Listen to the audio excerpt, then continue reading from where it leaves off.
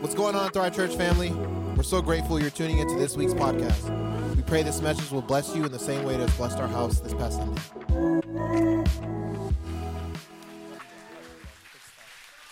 All right. Good morning. 11 o'clock. How we doing? Good. All right. Well, hey, let's go ahead and stand to our feet and let's jump right into it. Come on now.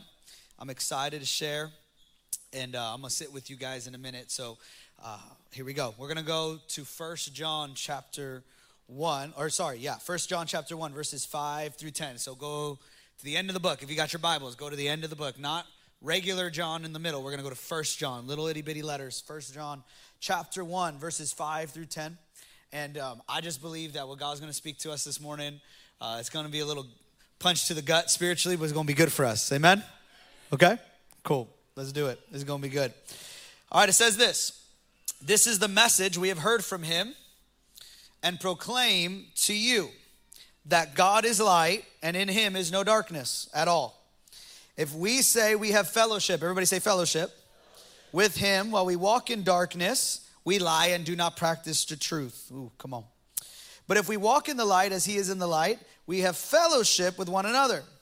And the blood of Jesus, his son, cleanses us from all sin. If we say we have no sin, we deceive ourselves, and the truth is not in us. Verse 9, if we confess our sins, he is faithful and just to forgive us of our sins and to cleanse us from all unrighteousness. Verse 10, if we say we have not sinned, we make him a liar, and his word is not in us. Come on, let's pray. Jesus, I pray that this message will speak to not just minds, but hearts. And Holy Spirit, as you continue to do what you're doing, just grateful for what you're doing in this house, in this place.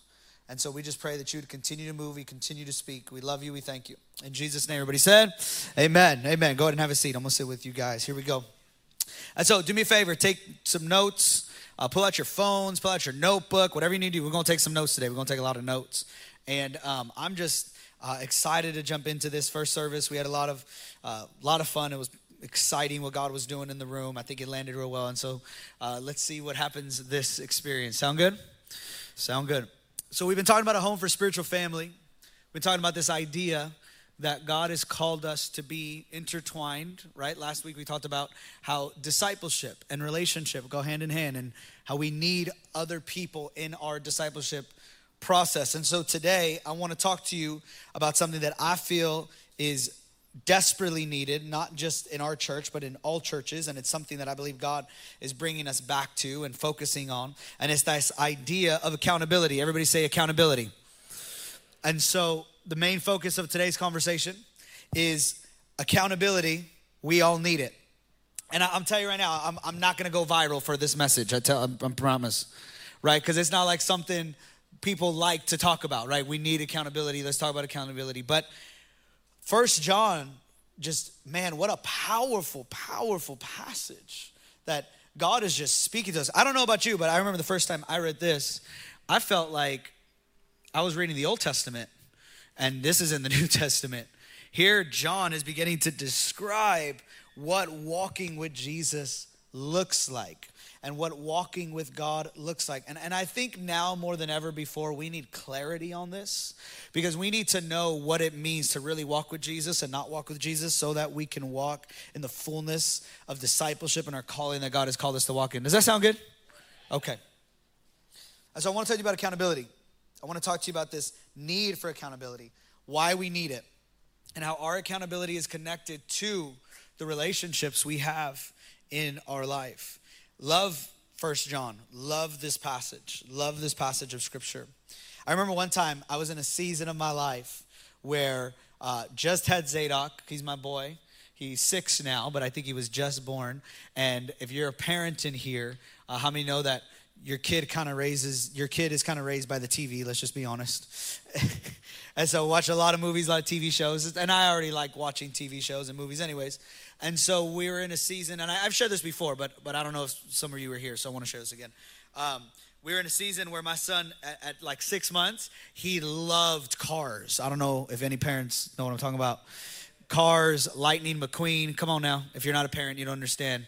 If you're a Gen Zer, you understand. Because y'all grew up with Lightning McQueen and Ka-Chow. Come on now. You know what I'm talking about? Ka-Chow.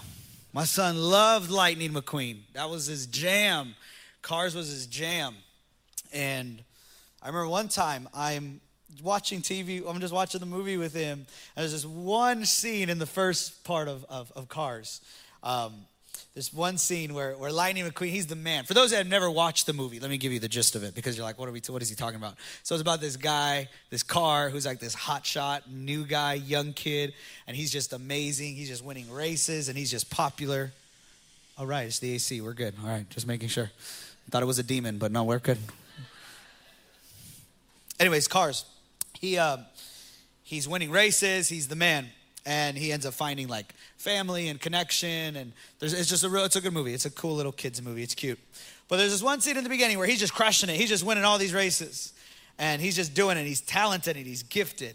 And this one guy comes up to him. He's kind of an older racer, and they call him the king, right? And the king comes up to him, and he just beat the king in a race. And the king comes up to him and he goes, "Lightning, you're one of the most talented, best racers I've ever seen at your age." And then Lightning McQueen starts to be like, "Oh, thanks, King." But right before he's about to say, "Oh, thanks," the king cuts him off. And he goes, "But you're stupid."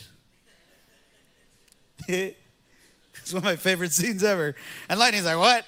He's like, "You're stupid. You need people in your life. You need to stop doing the dumb things that you're doing." And I remember I'm watching it with my 6-month-old son. And like the Lord just speaks to me. I don't know about you, but God speaks to me through movies. And he speaks to me in the shower. I don't know why. But that's where he speaks to me. And he speaks to me in that moment, and he's like, "Chris, you're Lightning McQueen." I was like 23, 24 years old. And he's like, "Chris, you're Lightning McQueen. You're talented, you're gifted, you're anointed, but you're stupid." And I was like, "Okay." And he said, "You need people in your life to tell you you're being dumb."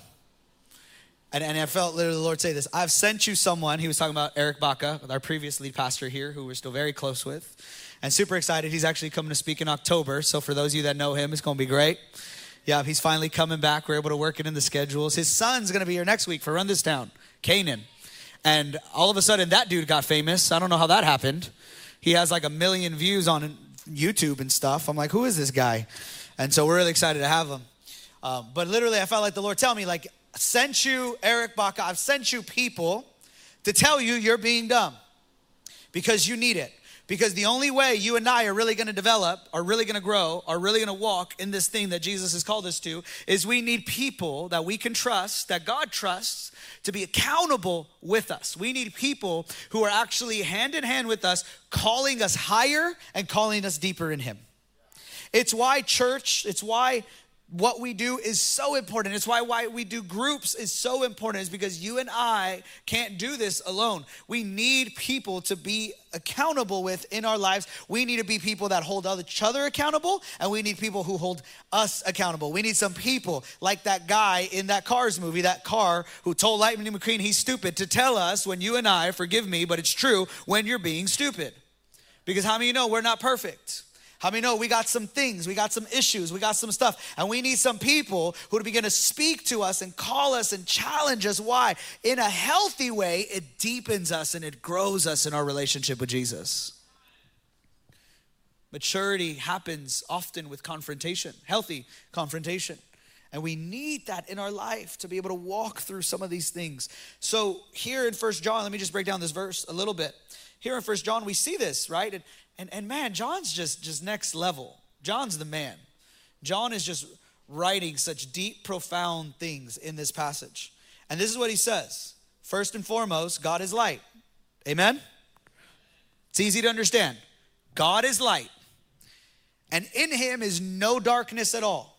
Meaning the darkness of sin, the darkness of the world, the darkness of the enemy, the darkness of the demonic. There's no darkness in Him. If we fellowship with Jesus, this is what he's saying. If we are with Jesus, walking with Jesus, but yet we walk in darkness, if we say we're walking with Jesus, this is for all of us in the room who are saying, yep, I'm a Christian, I'm a follower of Jesus, I'm walking with Jesus, but yet I also walk in darkness, we are lying to ourselves, and John says we're not practicing the truth. He then goes further on and says, but if we walk in light, as He is in light, so now he distinguishes it. He says there's two paths. There's a path of light and there's a path of darkness. When you walk in light, you're with Jesus, right? Make sense? I know it could sound very simple, but I think it's profound. Walking in light means I'm walking with Jesus. Walking in darkness means I'm not walking in Jesus. And this is what he says. And when you walk in light, because he's in the light, check this out. We have fellowship with one another. So now he connects walking with Jesus with walking with each other together in the light. Notice that he doesn't say you will walk in the light on your own. He says that once you walk in the light, you will find others that walk in the light. And when you both are walking in the light, that's the fulfillment of discipleship. Okay? And then it says this, verse 7, when we walk in the light. Can you throw up verse 7 for me? Can someone throw up verse 7? That would be great. Perfect. But if we walk in the light as he is in the light, we have fellowship. I just explained that. With one another. And then this is what happens. This is the consequence of walking in the light. So first you got to just choose to walk in the light. Secondly, when you choose to walk in the light, you realize we walk in the light together. We don't walk in the light separate. And third, when we begin to walk in the light together, the blood of Jesus, which is his son, begins to cleanse us of our sin. What is John describing? John is describing the process of how God begins to cleanse us of sin, how he begins to purify us and make us holy. And part of that process is other individuals who are walking in the light, calling us to walk in light instead of walking in darkness.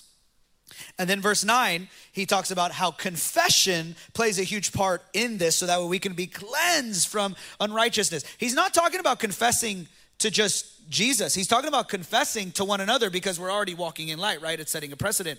And all of this, why does this really matter? Because I believe this, is that we have a lot of individuals who call themselves Christians, but they do not walk in the light with each other. And maybe the reason why you're struggling with sin is not because God hasn't encountered you, but because you are not walking in light with other people. Family, can I challenge you with something? I love conferences, I love camps, I love services, I love Sundays, but maybe what you need is not another altar moment. Maybe what you need is someone to hold you accountable. Maybe you need someone to get in your Kool-Aid. Maybe you need someone to speak into you on Monday, Tuesday, Wednesday, Thursday, Friday, and Saturday. Maybe we can't pretend to walk in light on Sundays, but then walk in darkness every other day of the week, and someone isn't calling us to walk in the light into a deeper capacity. We need someone to walk with us. We need spiritual family to walk with us so that we can continue to walk in light. Accountability, we all need it. We absolutely do. I need it, you need it, we all need it. Last week, and I don't know if I said this second, I think I said the second service where I told everyone to delete my number. I don't know why I said that, that was funny. You don't have to delete my number, but first service didn't hear that one. Second service, I think I said that. But the connotation was, who can you text? So who can you text to walk you through things? My question today is, who can call you out when you're being dumb? Who can do it? And if you're like, well, Pastor Chris, you can do it. Like, bro, we don't hang out all the time. That's just the truth, right? We all have busy lives. But who is in your life that's a follower of Jesus that can just kind of say, hey, man, I don't know about that podcast. Hey, man, I don't know about that movie. Hey, man, I don't know about going to that party. Hey, single person, I don't know about that relationship. Hey, bro, you reading your Bible? Hey, man, are you praying? Hey, I haven't seen you in church in 3 weeks. What's going on? Who is in your life that can keep you accountable? And if you don't have someone, I would challenge you today, find someone. It's not the responsibility of the people to find you to keep you accountable. It's your responsibility to find someone so you could be open to accountability. Let me talk to the church hurt people in the room real quick. People that struggle with church hurt, and that's a real thing, and I know that's happened. But I think oftentimes what we do is we have false expectations of the church. And what we do is we try to put so much on other people, but yet we don't want to take responsibility on our own. I'm not saying that people aren't broken and messed up and they might do you dirty. They do. People are people. We've done people dirty. People have done us dirty. Thank God for Jesus' grace. But I'm just saying, if every time you have a problem and it's always because someone did something to you, you might not be a victim, but you just have a victim mentality. If every time you go to God and it's like, God, this person, this church, this family member, and you're always the one that's innocent, I'm telling you right now, you're not. You're not. I'm talking about all the time. You're not. You did something wrong. If this is like your fifth church, one of those churches you messed up. Let's just be real. And that's okay. We still love you and we'll take you. Or we'll help you find another one. It's all good. But it's the idea of, okay, if I need someone to keep me accountable, then I'm just gonna pray that God sends me someone. God ain't gonna send you someone. God's gonna give you the courage and grace to find someone. Because God could get people around you and you still won't listen, right? It wasn't Pastor Eric's responsibility to keep me accountable. It was my responsibility to be open and welcome that father mentorship, pastoring accountability in my life. And then when he gave me the pow-pow, come on now. Spiritual pow-pows, they're real. And they hurt. And boy, did Pastor Eric tell me, like the king did to Lightning McQueen, boy, did he tell me I'm stupid. Not in those words, but, oh, he kept me accountable. And it hurt. And the key was, it is better to be rebuked by a father or a friend that loves me to grow me deeper in Jesus than to let people just let me be in wildness and do whatever I want. And again, trusted people you're connected with, group, right? People, maybe in your small group, people, someone you know. I'm not saying just trust a random person, but if you don't open yourself to accountability, you'll never have it. It's your responsibility to find someone. If you're a young couple in this room, you should have a married couple that speaks into your marriage that is at least 10 years older than you. Real talk, 20s and 30s. If you're married or you're dating and you don't got an older couple, man, you're going to mess up. Don't talk to your friends about your relationship. They don't know what they're doing, right? Come on now. I'm going to get into that later. I'm getting ahead of myself. So we all need it. We all need accountability. We all need people. Because that's what John is saying that Jesus begins to do. He begins to cleanse us of our sin when we begin to walk in the light with others. When we fellowship with one another, the cleansing of sin begins to take place. And therefore, we can have grace to confess so that way all unrighteousness can be cleansed from us. So I want to show you this real quick. I want to show you this graph. And we've talked about this often. Everyone is made up of 5 elements in 5 areas. Number 1, you're spiritual. Number 2, you're physical, right? Your body. Spirit is your spirit, the thing that connects with God. Number 3, you're emotional. Your emotions, how your emotional capacity, your spiritual intelligence, your SQ, your physical intelligence, your physical, right? And then your emotional, your EQ, your intelligence, your IQ, your intellect, your mind, and then your relationships, right? Your RQ. This idea of there's different facets and areas of your life. Now, I want to describe this. You have 5 areas, and we've talked about this, and we've shared this, different messages. We'll probably go back to this all the time because here, our heart is to make you healthy. We want you to be healthy all the way, not just some things. And churches are really notorious for just talking about spirit, but we're not going to talk about relationships or intellect or emotions or physical. We want to talk about every area because it is only in every area that you can be completely healthy. You can be very healthy spiritually, but then not healthy relationally. Come on, isn't that true? You can pray all you want to God, but then no one likes you. That doesn't work. You can have all the information, intellect. You could be so smart and your mind can be in self-control, but your emotions are in chaos. And so we want to be healthy. But notice this. I think when we read this or we talk about this, or I've talked about this, so I want to bring some clarity. I think we think these are expressions or different parts of ourselves. Like one part of me is physical, and one part of me is emotional, and one part of me is intellectual, and one part of me is spiritual, and one part of me is relational. And to some degree that's true. But what we do is we can think that those areas are separated. And an unhealthy person compartmentalizes these areas. So that way they can just focus on one, thinking that that's all that really matters, but neglect the other 2 or 3 or 4. Does that make sense? And that's unhealthy. Now let me show you this other graph. This is what a healthy person is. Is your emotional, intellectual, physical, relational, and spiritual? Absolutely. Right? We start spiritual, the foundation of who you are. We believe as believers, as disciples, that unless your spirit is healthy, every part of your aspects are not going to be healthy. Every part of your life is not going to be healthy. Unless your spirit is healthy, every other part of who you are is going to kind of falter, kind of wither. And so, number 1, your spirit has to be healthy. Amen? And then your relation, right? And then you could go into the areas. But here's what I want to focus on, which I think is so important, is that they're interconnected. Family, they're interconnected. And so we can think like, oh, just one part. I just need to focus on my spiritual life. Like, man, I'm just working on my spiritual part, but that's not going to affect everything else. No, everything else is connected. That's why you have kind of the dotted lines in there, because they're interwoven with one another. And it's so critical to understand this. How many of you know that if you bring someone that you're not really down with to a party or Thanksgiving, like a family member, that's not just relational in health. That's going to affect your mind and your emotions that week. Come on now. You bring that wrong person at Thanksgiving, like that nephew. Everybody has that nephew. You know what I'm talking about? Or that cousin. And you're like, man, pray for me. They're coming over, right? It's absolutely interwoven. It's absolutely interwoven. And so why I say that is because you can assume that your spiritual side, or today what we're focusing on is your relational side, is just relationships. But no, it actually connects with everything else. Also, I want you to understand this, because what I have learned is that the enemy will attack what you're weakest in to get to the area that you're strongest in. So let's say you have a strong mind, but man, spiritually you're struggling. The enemy will get into your mind by trying to get into that weak area of your life.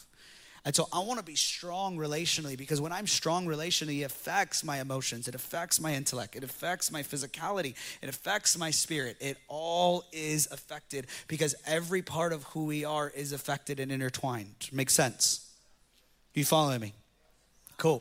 And so our relational partnership with others influences our soulful desires. I'm going to say that one more time. Our relational partnership with others influences our soulful desires. I remember when I first got saved. I got saved at a black church in Crenshaw, and it was fire. It was amazing. Got saved, encountered God. I'm not going to tell that story because I think I've shared it before, and it's somewhere on YouTube. And then I ended up getting discipled in this little Hispanic church, and man, old school Hispanic church, they did church. Anybody ever grow up going to church? You know what I'm talking about? Not like, oh, we're going to go to church. No, we're going to church. And your pastor, your boy, Pastor Chris, here I am, 12 years old, going to Spanish church. It was English, but it was mostly Mexicans. There was like 50 of us. And we do church from 10 o'clock to like 12:30, 1 o'clock. We do worship for like an hour. And there was no drums. Imagine that. And if you can hold a note, you got on the worship team. Like half the room was the worship team. Real talk. For an hour. And then announcements were like 20 minutes. There was another message in between the message for offering. Anybody remember those? Oh my goodness. It's like, you just, okay, I get it. I got to give. You know what I'm saying? Like, and then pastor would preach for like another hour and a half. And then we would do communion afterward. I'm telling you, one time I went to church and my pastor, he was an older guy, Pastor Nick Cardenas, man of God. He's with Jesus now. And he was like, family. He said, I don't know what he said. Family, church. I was like 12 years old. He said, I couldn't decide on what message I'm going to do, so I'm just going to do both this morning. Bro, he preached one, gave us a bathroom break, and we came back, and he did the other one. Y'all ain't ready. Y'all ain't ready. I wasn't ready. And then afterward, we used to go to this spot. So here's the Sunday, 10 to 12:30, 1 o'clock, church. And then we would go to this spot in LA called Norms. Anybody know what that is? Normies? Yeah, thanks, Monica. I knew you would. We go to Normies, man, Norms. It was like Denny's every week. And Norms' food was kind of trash. But we went with everyone at church. Why? Because we had to fellowship. Everybody say fellowship. Anybody ever grow up in church where that's what you did every Sunday after church? My wife, she grew up the same way. Church all morning. And then after church, she'd go to this Mexican spot called Las Palmas in Manteca. That was like their thing, because that's what you did. And then we went to lunch till like 1 to 4. The whole church, all 40 of us. And then we went back for 5 o'clock evening service. Yeah, right, Joel? All day. All day. And y'all tripping that we make you go to a group once a week and go to a service for an hour and 15 minutes. And let me just get on a rant real quick and let some of y'all only get here song 3. Let's just be real. You missed song 1 and 2 and you barely made it to song 3.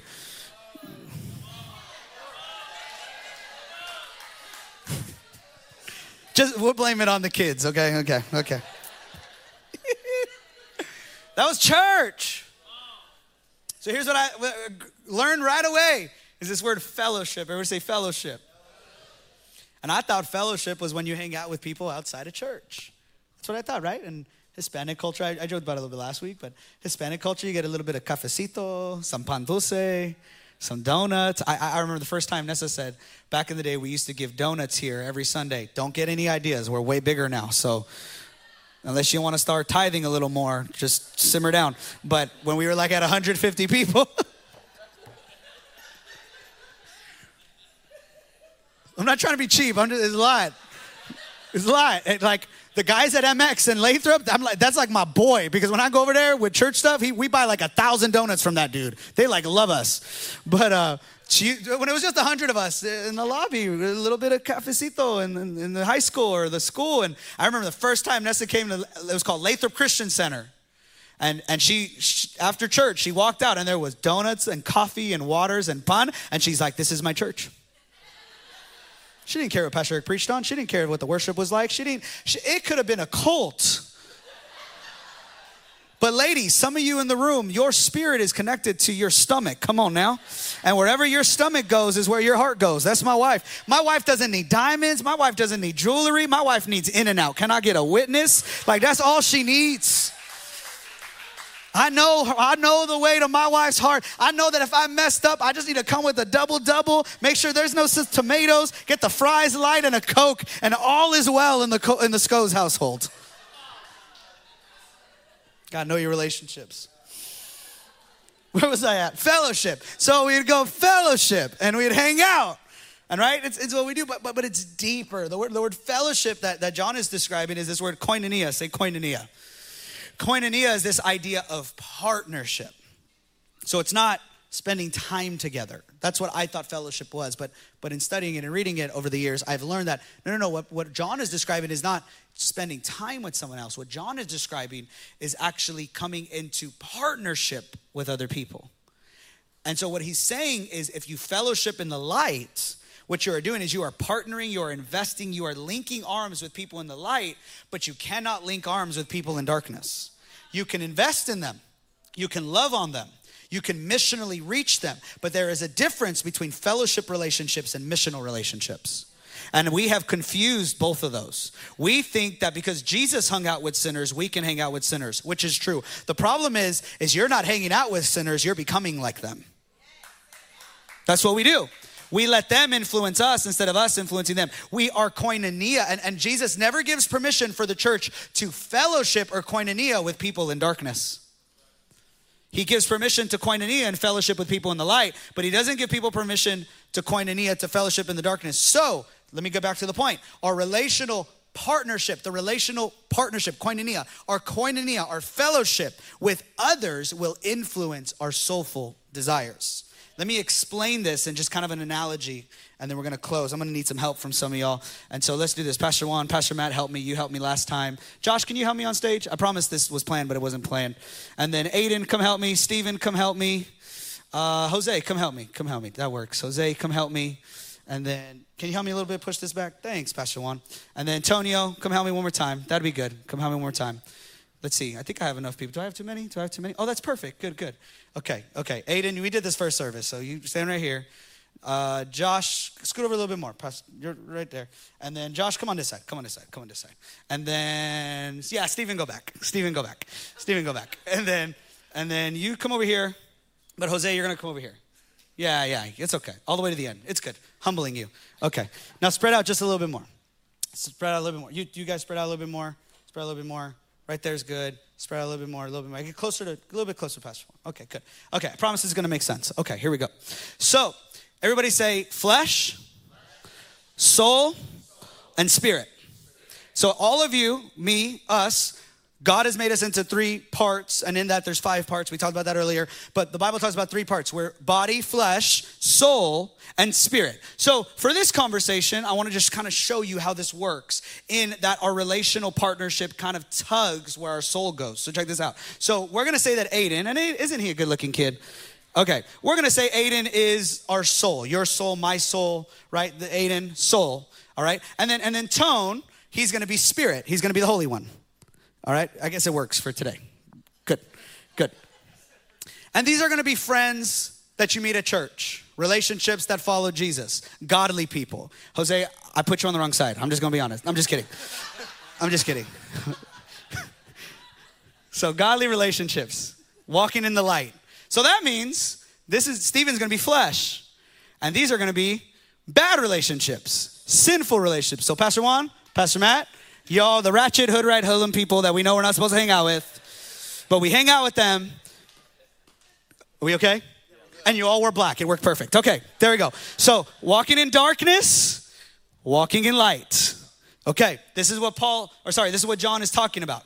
John is saying that when you decide to spend time in relationships that are in the light, your soul, this is how it works. And this is how it works for anything. Your mind, this is how it works for intellect. This is how it works for emotions, your spirit. Whatever you invest in is where your soul will lean. So your spirit and your flesh are in constant battle. That's why Paul says that when you got saved, that your flesh was crucified with Christ, and now your spirit is resurrected through the resurrection of Jesus. And so when you invest spiritually, right, in anything, your soul, so let's say I'm investing spiritually. Let's say I'm investing spiritually by praying, by fasting, by reading. My soul is going this way. Let's say when I invest in sinful behavior, when I invest in behavior that satisfies the flesh, Aiden, your soul goes this way. And why that matters is because our soul is the center of who we are in a lot of ways.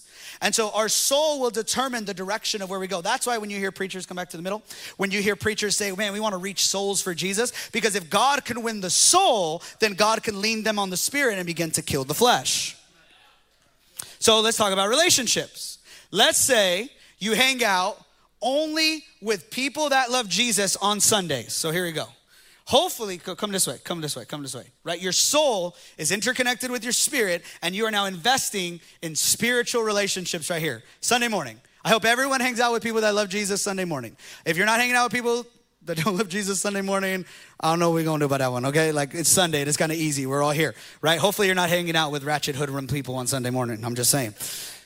But if Monday, go this way, Tuesday, Wednesday, Thursday, Friday, Saturday, you're spending time fellowship, koinonia, relationship with people who are in sin and that are now influencing you in sin, no wonder like you feel like your life is in struggle. Because your soul, come back to the middle, will only go, listen, what you invest in. So if you invest in the flesh, it'll go that way. It'll go to darkness. If you invest in the light, you got to go this way. And so why does this image kind of matter? And why does this kind of give you an example? Is I've met too many people who are trying to overcome the sin of their life. Whatever it is, the hidden sin, the broken sin, the insecurity, the condemnation, the lies, the addiction, whatever. But your relationships, you're not investing in the right relationships. You're investing in the wrong relationships. So if you hang out with a bunch of people who are also struggling with the same sin you're struggling with, and you're not allowing yourself to be around people that are in the light, right? You're not in a small group, you're not working on it, you're not developing, you're not growing, you're not letting people challenge you. And this is what I was mentioning earlier. We all have that friend who gives us terrible advice. Don't look at them in the room if they're in here. Don't do that. But we all have them. And then we have that friend who will always tell us what we want to hear. Right? Come on. Like, you know, if you talk to this person, you'll just feel better about yourself because they're not going to confront you on anything. They're just going to tell you what you want to hear to make yourself feel good. Even when it was absolutely your fault, they'll switch it and be like, oh, that's not your fault, girl. You know what I'm saying? And it was like, yes, it was. It was absolutely your fault. You were being stupid. And so if we invest in those relationships, no wonder then, and this is what begins to happen in any area of our life, the more you invest in flesh, your soul begins to decay and your spirit begins to die.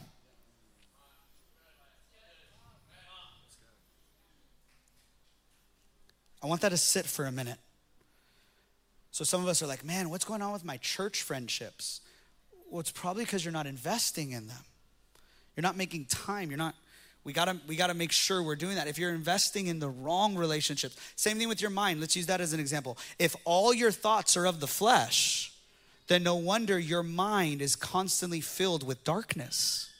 But if your mind is filled, go on this side, with the Spirit, which is truth and light and the word of Jesus, your mind will be filled with the grace and mercy and calling of God on your life. And so wherever your soul goes, whatever you invest in, so what are the friends in your life? What are the areas relationally? Let's talk about that. What are you doing koinonia with? Who are you doing koinonia with? Who are you partnering with in this season? Does that make sense? Come on, let's give it up for them, just to give them a round of applause. Thanks, guys. And then Pastor Juan, if you can help me, that would be great. So I'm going to close. So how do we practice spiritual family? How do we practice biblical fellowship? How do we begin to do this? How do we begin to work this out? And so I just have 5 things for you. Number 1 is the word fellowship. We have to start with fellowship. You need to identify people and get in proximity to other people who love Jesus. So start with there. Like, if you don't allow yourself to get in the room, you'll never know. I have learned this. I don't like getting in shape. But if I'm going to the gym, you best believe I'm going to lift some weights because I'm already there. Right? Like, it's the same thing with like sin. If you're going to be around sin, it's very easy to just mess up. I do this just as an example, like an image. I don't know if you do this, but I do this. Like, if food is in front of me, I'm just going to eat it. I'm already full, but I'm just going to, like, especially French fries. Oh my God. And my daughter's just like me. Me and her, we just dogging fries. I've already been full for like an hour. I don't care. I'm just eating fries. I'm just eating fries because it's around me. So oftentimes people just allow what's in their life, not based on intentionality, but on proximity. See, as adults now, you get to choose your relationships. Isn't that cool? Some of you, as teenagers, right, we make friends just based on who's around us, but actually now you get to choose. And so you need to partner with someone. You need to connect with someone. You need to find someone. I remember Pastor Juan was one of these people in my life at a young age, just as a friend. Like, I'm not talking about a pastor or mentor. Let's just stick with friend for now. Is that good? Find someone who would pray with you, love on you, believe with you, text you. So me and Pastor Juan, before we were pastors, we would hang out. We'd go to coffee. We'd go to Starbucks. We'd do lunch.